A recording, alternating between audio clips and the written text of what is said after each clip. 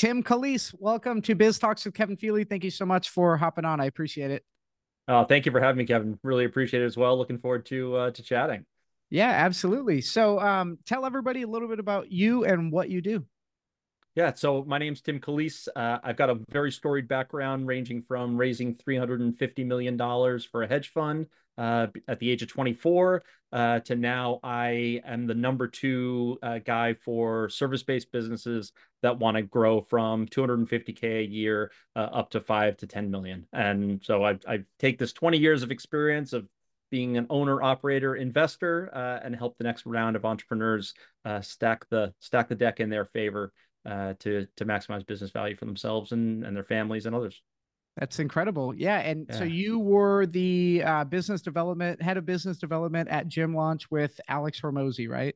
I was, yes. Worked alongside Alex for a couple of years, ran Prestige Labs, which was our supplement brand, and then headed the what is termed Allen, which was a lead gen software that we built from 0 to 1.7 million MRR in about 4.5 months that we Man. exited about a year and a half ago. Yeah.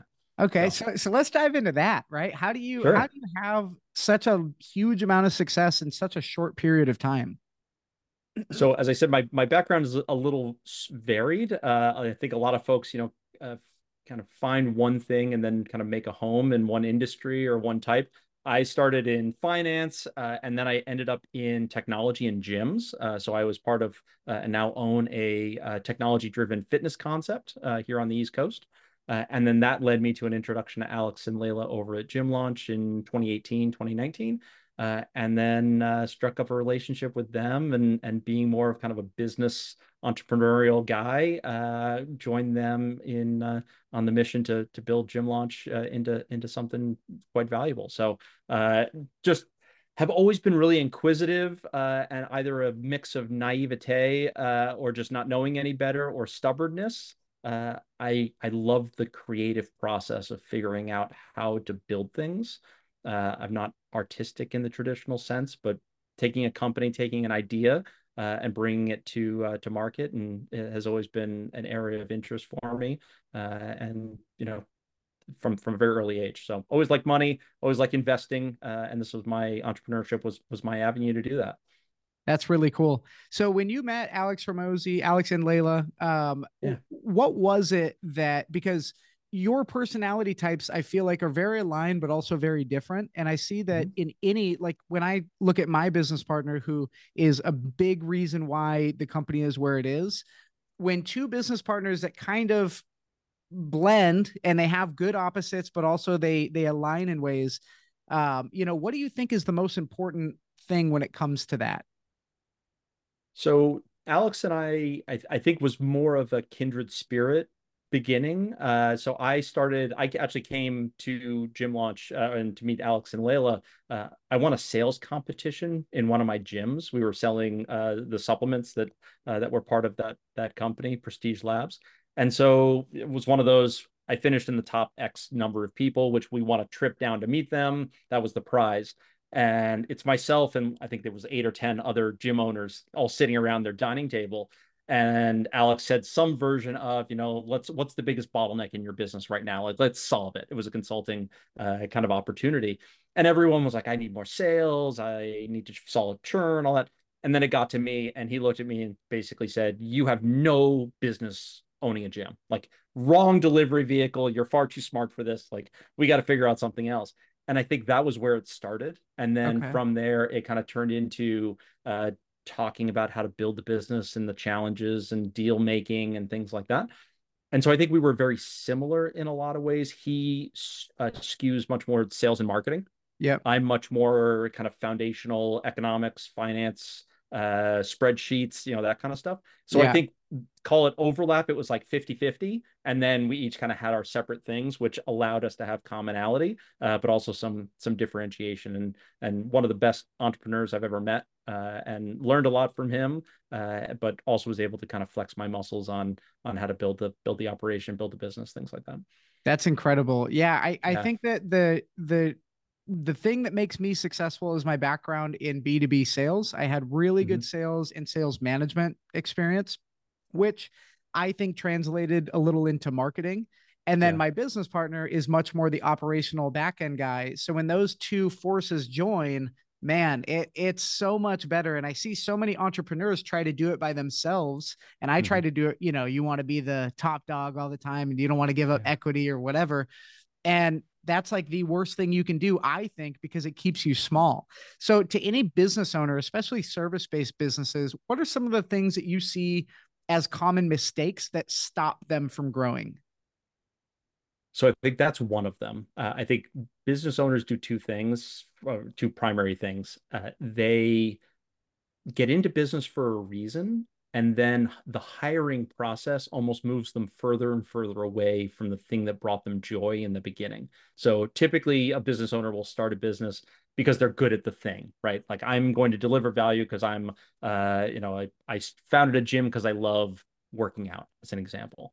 And then you go, well, now I'm going to hire trainers, I'm going to hire salespeople, and all of a sudden you go from being in the fitness space, which was what kind of brought you joy, your area of genius, if you will. And now you're a manager and you wake up every morning, you hate your life, right? So that's one. The second is a corollary to that or similar to that, which is I think don't value, we don't understand the levers of how to actually maximize our output. Because take that example I just laid out, and then you're like, well, I wake up in the morning and I hate what I'm doing, so I just stop doing it.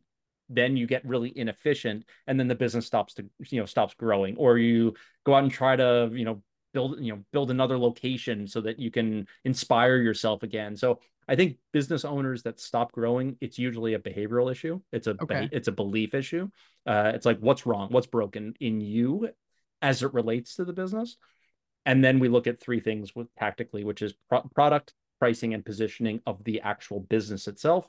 And that's a separate conversation, but happy to dive into that. Yeah. So there's some tactical things, but I think a lot of it stems from the business owner and the belief systems they have. Got it. Okay.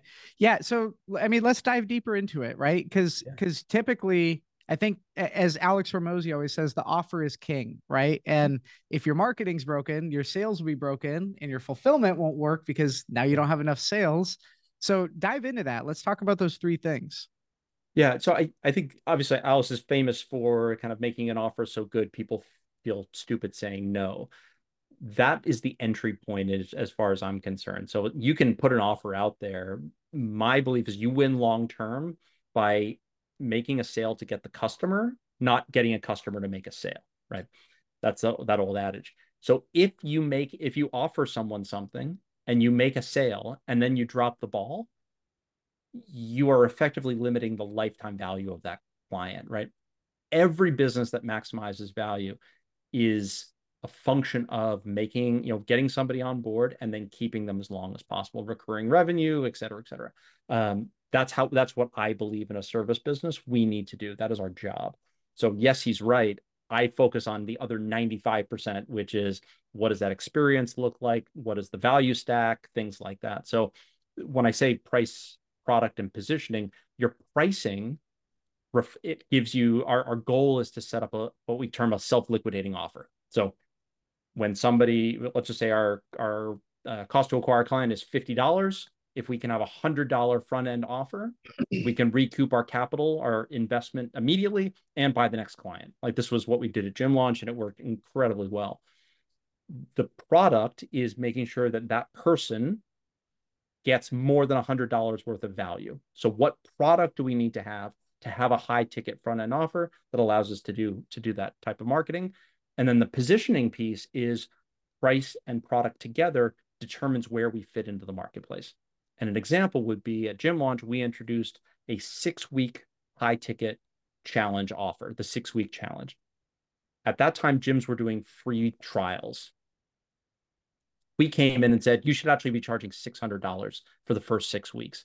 It's like we went to the complete other end of the spectrum. Just on its face, a free offer versus a $600 offer, you think we were crazy.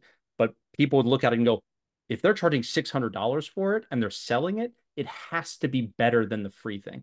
And I think we sometimes get caught up in price trying to find the right one. Yeah. Price actually does dictate value in a service business. We're not selling commodity businesses or commodity products. And so I just think about, I work with a lot of folks on how to actually build that product and that process, because a Yeah, lot of people just try to go to the lowest common denominator, and they churn through money and it feels like you're making progress, but you never actually have anything left over at the end of the month.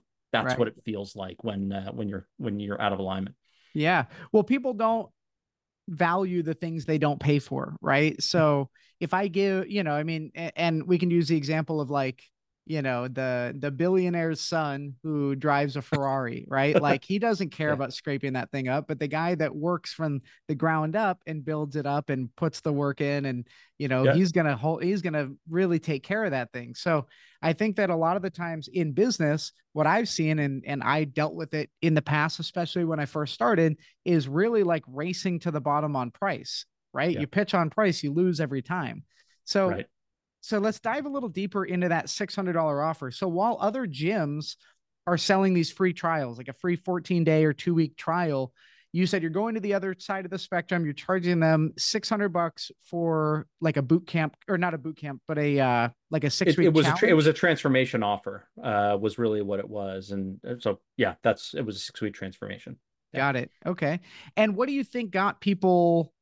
I mean, what Yeah. psychologically triggers the customer to pay for that versus doing the free trial? What is it, the end goal? Because you're not pitching. I watched a video of yours where you talk about not pitching features, but pitching the benefit, right? Exactly. So not Yep. saying, hey, the features are these weights. It's, hey, your partner's going to look at you different. Hey, you're going to feel this way. Right.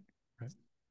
Yep. So I call it the story of the half-built bridge, right? So in this example, which is a gym example, uh, the free trial looks something like, hey Kevin, welcome to Tim's gym. Let me show you around, and there's a bunch of weights that you can use, and I'll give you a day to try everything out, right? People don't join a gym to lift weights, generally speaking, general population. They go there for the outcome. They want to lose weight, they want to look better, they want their spouse to look better, et cetera, et cetera. In order to reach that goal, you actually don't just need movement. You need nutrition guidance, and you need accountability to keep you on the straight and narrow. So by offering a free trial, you're only giving one of the three legs of the stool, and you are not giving the person an opportunity to actually reach the goal that they're there to achieve. So, and that path is well worn. Most people have done multiple free trials and it doesn't end up getting them any further, right? So we said, hey, instead of wasting your time, we're going to give you all three legs of the stool. So we're going to give you movement, accountability, and nutrition. And we're going to do it in a way that we know that if you can make progress in the first 6 weeks, you might, it's a lifelong initiative. Like, I just want to show you that it's possible and show you how it's possible. And then we'll talk about doing this long term. So we do a transformation, then we do a maintenance program or some version thereof. Yeah. And I think in fitness especially, and I think it actually can work in a lot of industries, but how you feel about yourself is so critically important, right? It has its tentacles in everything you do. So if we can break the stigma of failure and start to make start to move you forward towards where you want to go. And you're exactly right. I use this example of like, we're going to make you look so good. Your spouse is, jaw's going to drop when they see you naked, kind of thing. Because Yeah. as humans, this is what it's all about. It's so funny. I used to train our team on this. People would walk in and we would say, what brought you into the gym today? And they would say something like, well, I was just walking by. It's like bullshit. You weren't just Yeah. walking by. No, but that's like saying I had a free minute. I went to a car dealership or something Yeah. like that. Not to Yeah. knock on car dealers, but like, it's just not the natural thing. So it's like, so what really brought you in here? And it's like, well, I was going to the Chinese food place next door. Like, okay, now we're getting somewhere. But why are you here? Because I want to lose weight. No. Why are you actually here? It's because when I go out with my girlfriends, I'm the ugly duckling. Like now we're on to it. Or like, my husband doesn't look at me when that kind of stuff. That's what we have to get to. And so at the core, it's understanding why the person's there. And I think in every service business, there's the thing behind the thing. And that's what you have to tap into. And it's like, it's not usually the surface based thing. And that's the free offer. It hits the surface. You have to go a couple layers deep. Like, what is the motivation? And in sales speak, that's like what are the fears and fears and worries versus aspirations, things like that. So Yeah. Yeah, that's incredible. I think a lot of people don't ever take the time to think that deep into the sales cycle, right? They think, oh, if yeah, I give something for free, well, that's going to be like an easy way to get somebody in, which it might right. be, but like you're focused on lifetime value, and Yep. it seems like you're driven less around selling and more around having a beneficial product that actually does something transformational, right?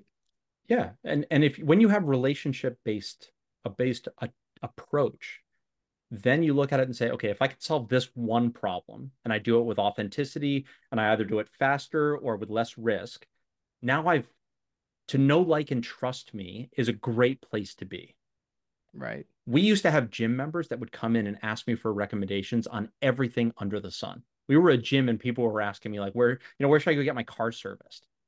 Or, you pick, which real estate agent should I use? It's like Yeah. totally unrelated, but I was the person who for once and all for all gave them what it is that they actually needed, right?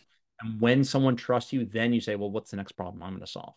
And the problem after that, and the problem after that. And I think that's a really important, that's just my belief. If Yeah. you're, especially in service, there's always problems to be solved. You just have to figure out which is the first domino to fall and then win on that, and you'll get the rest of the business. And we talk about it in the terms of wallets. This might be a great kind of frame. It would seem crazy to say that if I said, your budget for a gym membership versus food, you'd go, those are two separate things. I wouldn't say I'm not going to eat because I want to go to the gym. That's because you are spending money out of two different wallets, two different budgets. The more wallets that we can open up with a client, the more engaged they will be. And I think it's a fallacy when people are like, well, I don't want to charge more. Well, there's lots of ways to charge more. It doesn't mean have the same wallet and ask for more. It's you have the opportunity to tap into other things. And I think that kind of sideways, kind of tangential thinking is really important in service. It's like, how many different budgets can I tap into? Because the more connections you have, the longer that person will stay. Wow. Yeah, that's incredible. Now, one flaw that I see with a lot of businesses, especially small businesses, is they focus on word of mouth marketing, right? Which is great, right? If you have a great product, that will happen and that'll be a big main source and those will be your best quality leads because of the know, like, and trust factor, right? But a lot of the times people, especially when they're generating leads, they only focus on the people that are ready now. In Mhm. terms of lead nurture and following up with leads and just staying in front of people to make sure that you're not only reselling to your existing customers, but also when you generate interest and somebody doesn't buy right away, long term, you still got to be planting that seed and watering it. What advice do you have for a business that's really focused on the front end, the easy, low hanging fruit versus also on the long term stuff? Yeah, so we term this the now versus not now buyer, right? The general construct of this is like 10, 40, 40, 10. If you had 100 leads, 10 of them will say yes automatically because they're ready, willing, able, they've had time on brand, the whole 9 yards. Regardless of your sales cycle, you're an order taker for those people. On the other side of the spectrum, there are 10 people that no matter what happens, you can, give them a winning lottery ticket, they will always say no. I think so. When we as a business think of, like, you're really talking to the middle 80%,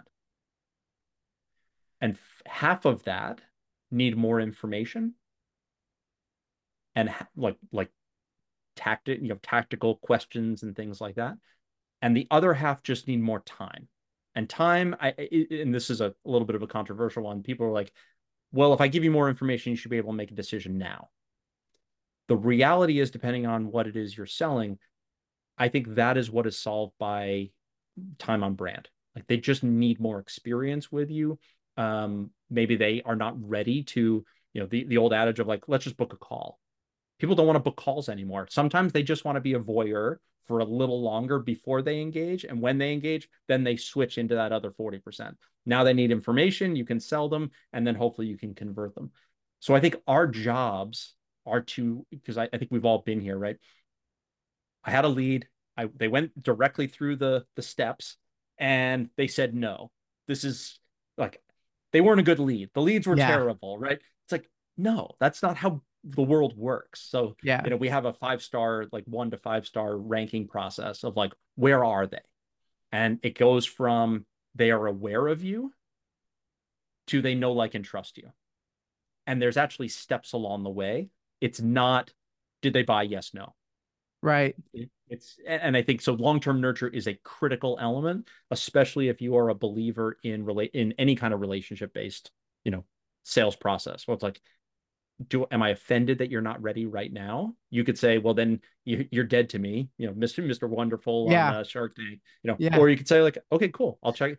And it's not the like kick the can down the road, not have a good sales cycle. It's more about the state of the prospect, not the state of your process. And I think those Right. are different things. Yeah. Yeah. You hit the nail on the head because so as you know, I have a real estate marketing company. We've got thousands of real estate agents that work with us, and 90% of them will get 2 or 3 leads in their first month. The leads don't answer, the leads don't respond, the leads don't want to the leads don't want to do $1 million transaction off one text message with you, and they Right. just go, oh, all the leads are bad. And then they start, kicking up dust. And it's like, you got to be in this for the long haul. You have to not only call your leads, but you have to build a relationship. And if you're selling a gym membership, that's one thing, right? The sales cycle might be this small, but if you're selling a house, the biggest financial decision of their life, you can't expect them to make a decision right away. And some people do. And like you said, you hit it on the head. Out of 100 leads, you have 10% of them that say yes right away. You're basically an order taker. You have 10% that say no, and then you have that 80% in the middle that you're going for, which either need more questions or more time. So you hit the Yeah. nail on And the and head. if you graph them, the higher the ticket and the longer the sales cycle, the more important this is. So real estate is a great example. You might need to nurture, number one, it's a high ticket, like it's a major decision, which Yeah. already requires more kind of work and hand holding and things like that. And they might, somebody might be cursory looking right now. It might be 2 years before they say, okay, now I'm ready. So you're exactly right. This fallacy of they're just going to be all teed up and ready, like the second that they opt into my free, lead magnet, and all of a sudden I'm going to get a, $100,000 commission check, is just simply naive. It's ridiculous. So I've made this little drawing here. I don't know if you can see this, but I can. basically, and this is one thing that I always reference for my clients. Can you see this on the camera? Yeah. Okay. Sorry, I got 2 cameras. So, but basically, in this circle is anybody that's going to buy your product in the next 2 years, right? Mm-hmm. And anybody in this little circle inside of this circle, which is very small, are the people that are going to buy now. I feel like most businesses focus on that small circle because it's the easy, low hanging fruit, but they don't spend any time nurturing the people outside of that that will eventually enter that smaller circle. So if you're a business owner and you're listening to this and you're struggling with quality of leads, you have to remember, like Tim said, I just I want to go over this a million times because it's such the numbers here are so accurate too. If you have 100 leads, 10 of them will say yes right away. They're going to be the easy ones. And that's if you follow up. 10 will say no. You're going to have 10% that no matter what you do, you could give them we all know those guys, right? They're the rocket scientists. They know better. They'll never sign up. And then that 80% in the middle, they just need more of something, whether it's more clarification, more questions, or more time. So anyway, sorry to go over that a million times, but I just want to drive the point home that if you're generating leads and you think the quality sucks, it's probably your follow-up short-term and long-term. Yeah. And I think it comes back to two things. And at the risk of ruffling feathers, it's like, if this is you, you're lazy. And I mean that like as an opportunity. Like this Yeah. is not the business. If that is how you are perceiving success to look like, that is just not reality. Yeah. That's the first. And the second is, if that's you, it usually comes from a position of fear. The scarcity mindset of I need to make a sale now, that pressure is not only going to hurt you in the long term, but it's going to turn people off. Yeah. Because if you truly want to play this game the right way, and what I mean by that is you're here for the long term, the pure, kind of foundation of how you're approaching your world is you're trying to play a long-term game with short-term tactics, Yeah. and you will lose every single time. You're just going to kick that can down the road. So if this sounds like you, there are solutions to make your life significantly easier. It's just different than what you're doing right now because you're trying Yeah. to get blood from a stone. Right. Man, yeah, it's such a relevant point to any business, because I think that um, any business owner listening to this is probably nodding their head going, yeah, that's me, because it's so common, right? Which the beauty of it, in my eyes, is if there's a problem that's so common, like most businesses not following up with leads, that just makes it so much easier to get out, put the work in, and pass your competition up, right? Alex Harmozi, and sorry for keep continuing to bring up Alex, but I saw him bring this up on a podcast where he basically said something along the lines of, if you're 14 episodes into a podcast, you've already surpassed 95% of your competition. And Alex just sits there and goes, it is just so easy to win. It is ridiculous, and it's true. Yeah. It is, and it's a difference in mindset. One thing that has served me well, it's served Alex well as in addition, is, are you outcome focused or are you behavior focused? Most people are outcome focused. And what that means is I am going to try to get somewhere, which means I will try to get there the shortest possible way I can do it.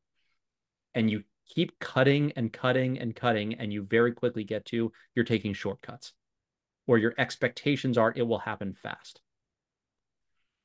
Behavior, so that's like, I want to have a winning podcast. Like, okay, what happened is day 0, they thought they would have a winning podcast. Yeah. After 3 episodes, it was like, I just have to go a little further. At 10, it's, oh my gosh, this isn't working. And 14, I quit. Yeah. Behaviorally is the podcast is the podcast. I'm doing it for a reason different than a specific outcome.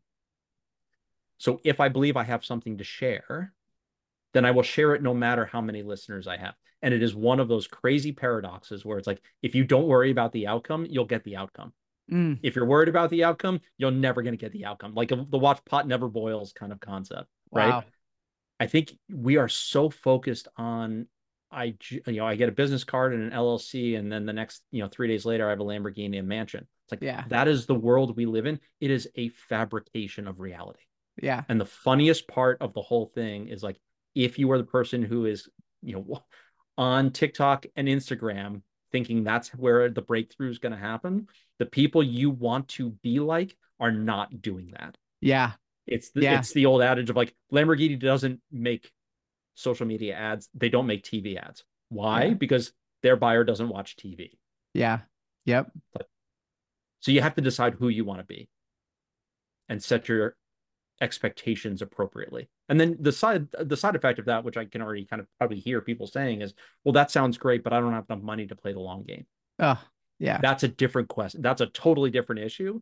One is a behavioral issue, like an expectation issue. The other one is resources. Right. And there's a ton of ways, especially now in this day and age, there's lots of ways to do that, to make it, to do the right thing and do it over the course of time. And that might involve having a 9-to-5 job and doing the work after hours. Well, that sounds like a lot of work. It's like, yeah, it might be a lot of work. Yeah. Anything good is going to not be the easiest to get, Yeah. And I think that we live in such a society of instant gratification that, especially this younger generation, these kids who are, Gen Z, they want everything and they want it right now, and they don't want to put the work in. And people can argue that millennials struggled with the same thing compared to other generations, which I would agree with. And you talked about are you focused on an outcome or behavior focused kind of routine? And I think that in business, one thing for me that helped me get to this point, because I started my business in 2017.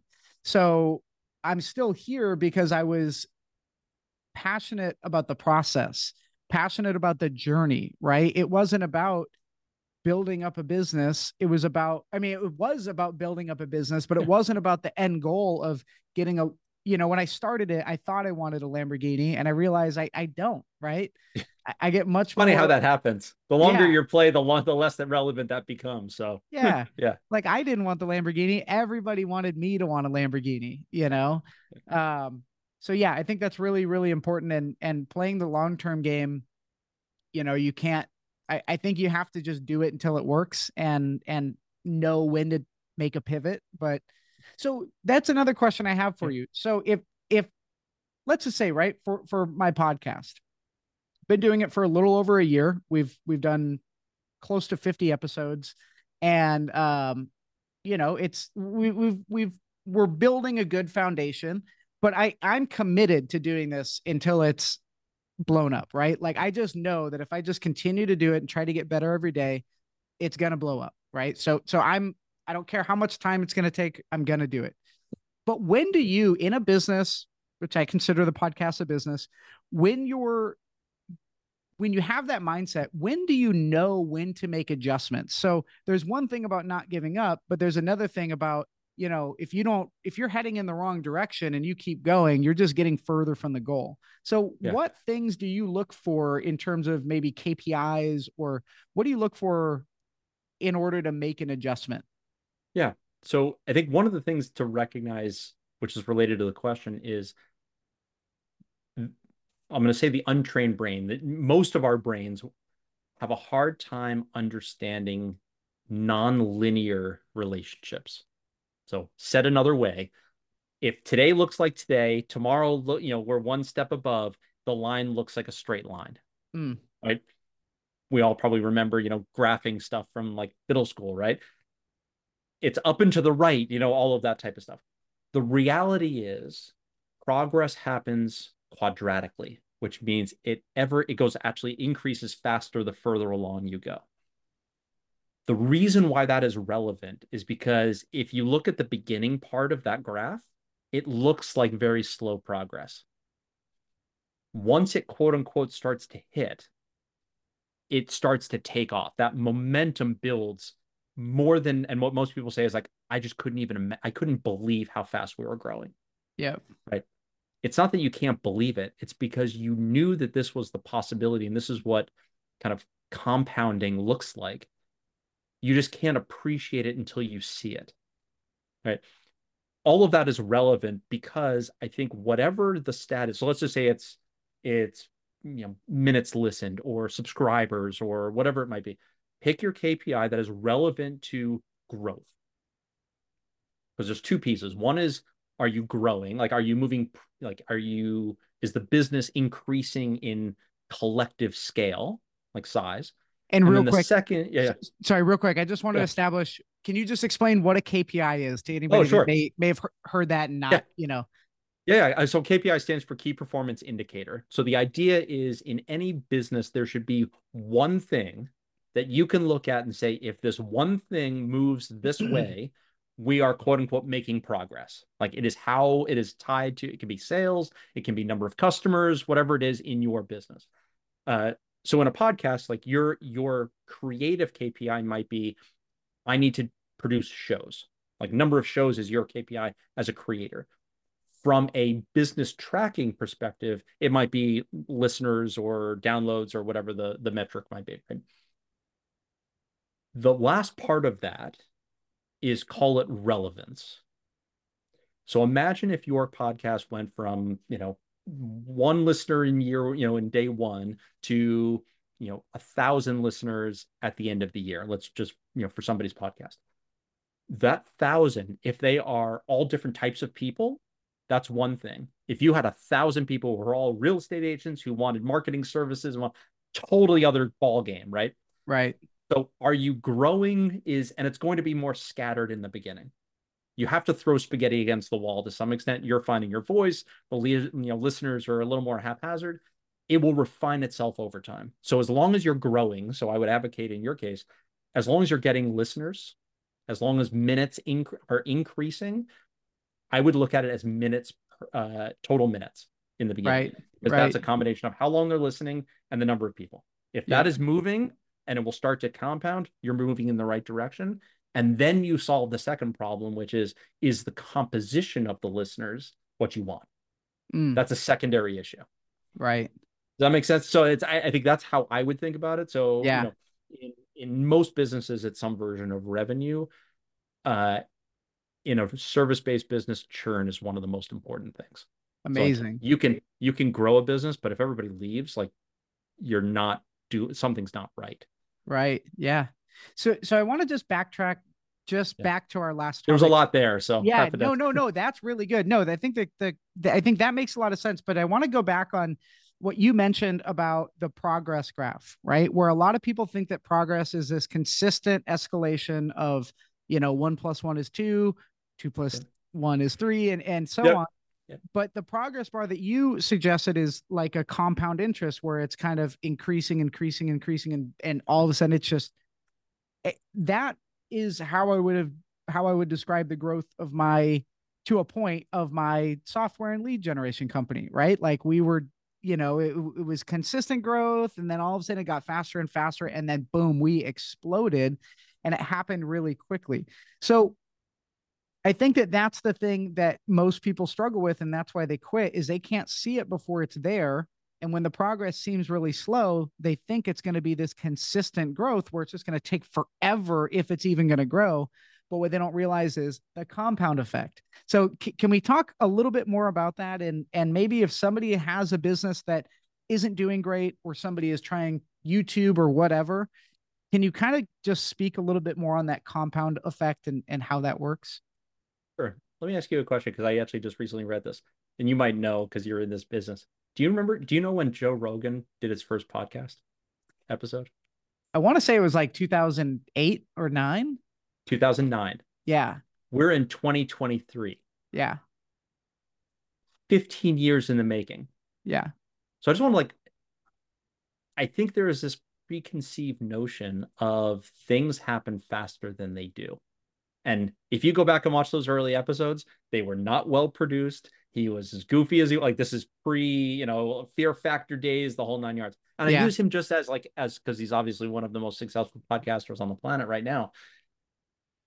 He ate shit for the first 5 years. Like nobody listened. Yeah. That's the reality. And so, it just reinforces this idea of, I think we are far too take a step, analyze, take a step, analyze. It's like, what are you actually trying to do?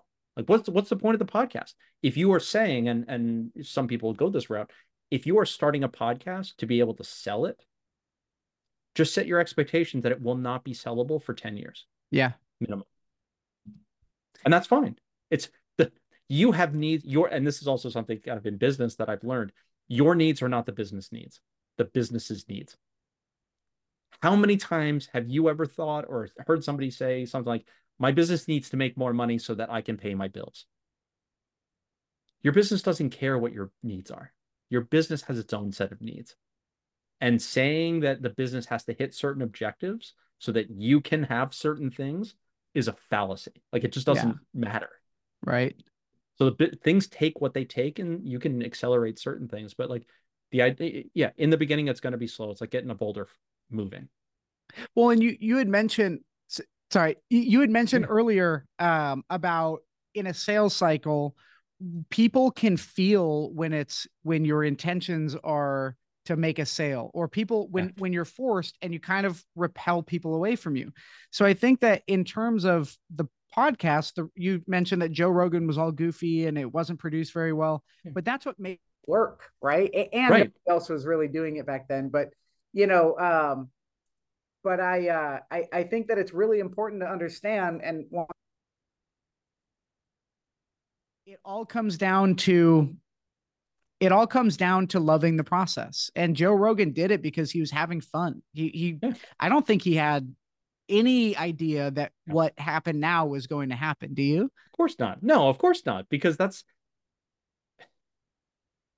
if you look at sports, right, it would be the equivalent of saying my 9-year-old, I'm going to tell him to play basketball because he's going to sign a supermax contract for $252 million sometime in his life.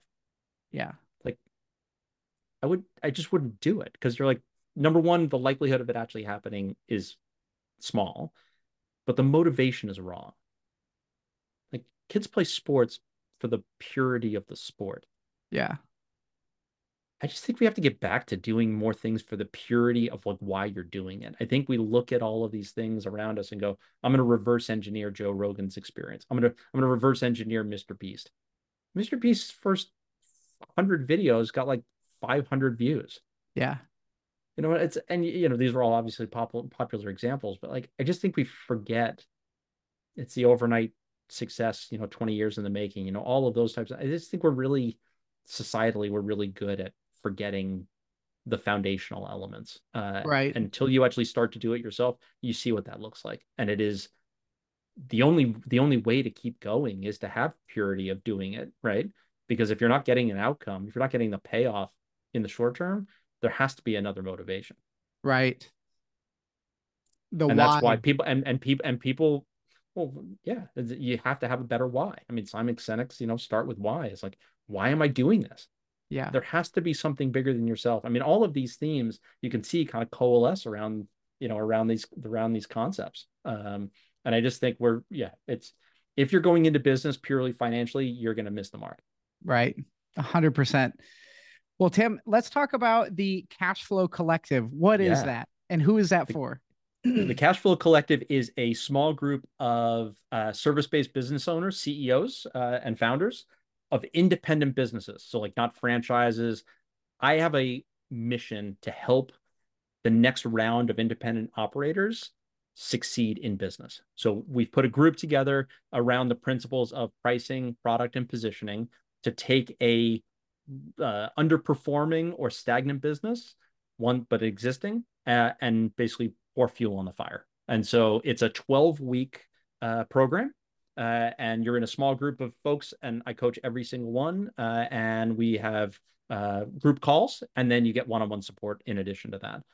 I am a big believer the world doesn't need another round of information. They don't need another course. We need implementation. Like the time has come to stop doing the like $49 course will not solve all of your problems. Yeah. If you want to build $1 million, $5, $10 million business, we got to get to work. And this is the way for me to be able to collectively make that impact happen. Awesome. And where can people find out more about the Cash Flow Collective? Yeah. So timcalise.com, TIMCALISE.com. I've got a VIP section right there. So you can give me your name and send your email address over and we'll get you information. Or Instagram, tim.calise. And if you DM me the word Kevin, if you are listening at this point, DM me Kevin. I will send you a special gift for being a supporter of the podcast. Incredible. Yeah, guys, go to timcalise.com. Again, that's TIMCALISE.com. Get on that email list. Tim has some very incredible information. Tim, I think we're gonna have to do round two. I think we could probably go into a million different ideas, but yeah, I highly encourage you if you're a service-based business and you're looking to grow, it's not going to happen without somebody like Tim. So if you feel like you're in the absence of that, go to timcalise.com, get on his email list, and check out the Cash Flow Collective. Perfect. I look forward to seeing you there. Yeah. Thank you so much for being on. I appreciate it. And we'll talk soon. Sounds great. Thank you so much. Thanks. Take care.